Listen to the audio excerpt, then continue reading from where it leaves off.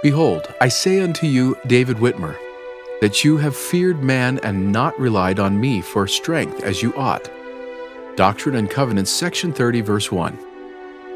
Hey listeners, this is Nick from Book of Mormon Central, and today's podcast addresses the question, why was David Whitmer excommunicated from the church? The Whitmer family were among the earliest supporters of Joseph Smith.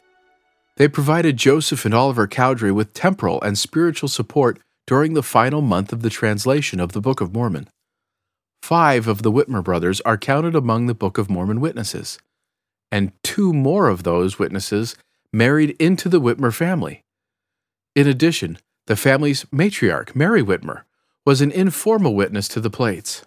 Of this important family, David Whitmer was the most prominent in the early years of the Restoration. His friendship with Oliver Cowdery was the link that connected the Whitmers to Joseph Smith. He was the same age as Joseph and appears to have had the closest relationship with him of all the Whitmer brothers. He was also chosen to serve as one of the 3 witnesses of the Book of Mormon.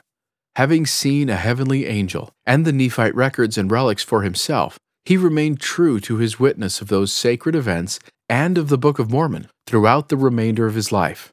He later heeded the Lord's call to gather to Ohio and then became the leader of the church in Missouri.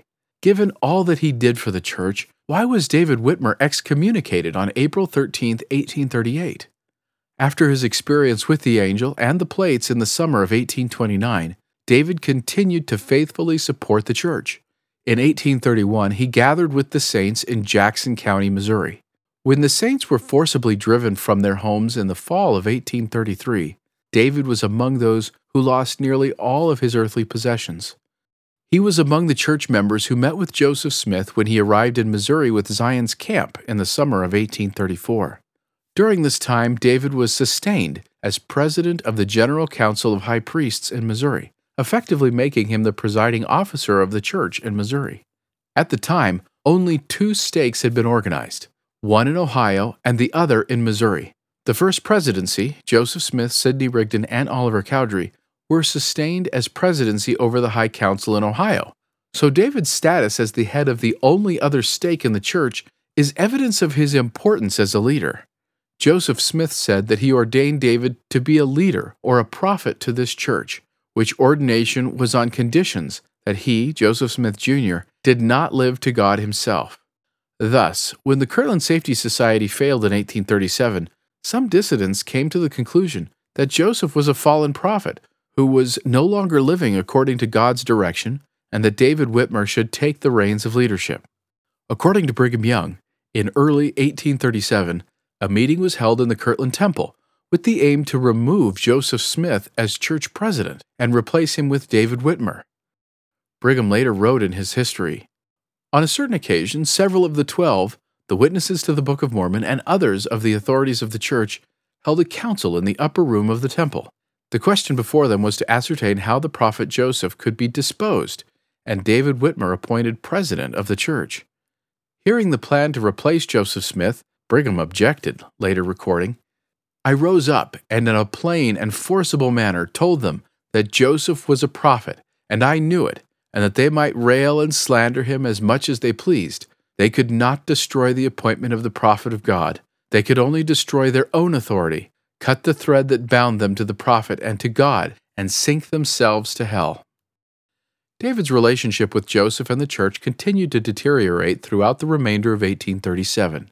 On January 26, 1838, David, W. W. Phelps, and John Whitmer were removed as the presidency of the church in Missouri.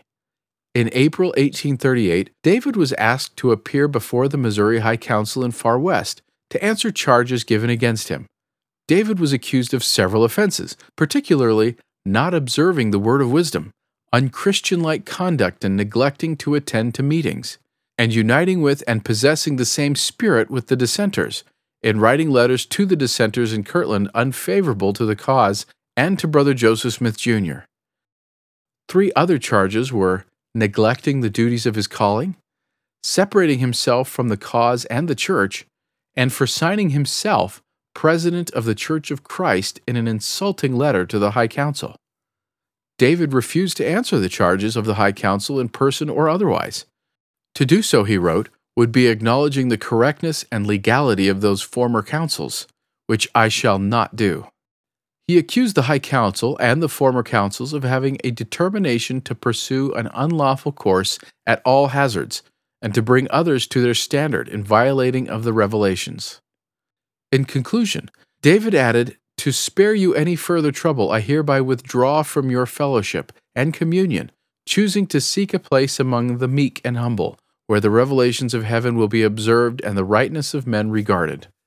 After reading the letter, the counselors agreed that it was not considered necessary to investigate the case, since David had contemptuously withdrawn himself from fellowship and communion. Thomas B. Marsh then decided that David Whitmer be no longer considered a member of the Church of Christ of Latter-day Saints. David Whitmer was no longer considered a member of the church for several reasons. For one, he had voluntarily withdrawn. In addition, he had presumptuously signed his name as president of the church, a status he was not granted in early 1837 or at any other time. He also went on to deny the authority of the High Council. Moreover, he offered no explanations for his conduct, refuted none of the allegations, made no expressions of remorse or acceptance of responsibility, and gave no signs of repentance. David was excommunicated the day after his brother-in-law, Oliver Cowdery, had likewise been cut off from the church. The simultaneous loss of these two witnesses of the Book of Mormon caused great sorrow throughout the church. David, along with the rest of the Whitmer family, soon left Far West and settled in Richmond, Missouri, where he spent the remainder of his life. David was the only one of the three witnesses who never returned to the church. Nevertheless, to the end of his life, he retained a firm conviction of the truth of the Book of Mormon. Near the end of his life, he publicly declared, "I have never at any time denied that testimony of the Book of Mormon, or any part thereof, which has so long since been published with that book, as one of the three witnesses. Those who know me best well know that I have always adhered to that testimony, and that no man may be misled or doubt my present views in regard to the same. I do again affirm the truth of all my statements, as then made and published." On David's headstone in Richmond, Missouri, chiseled in stone, are the words, "The record of the Jews and the record of the Nephites are one. Truth is eternal." Thank you for listening. To find out more, please visit bookofmormoncentral.org and then click on Know Why.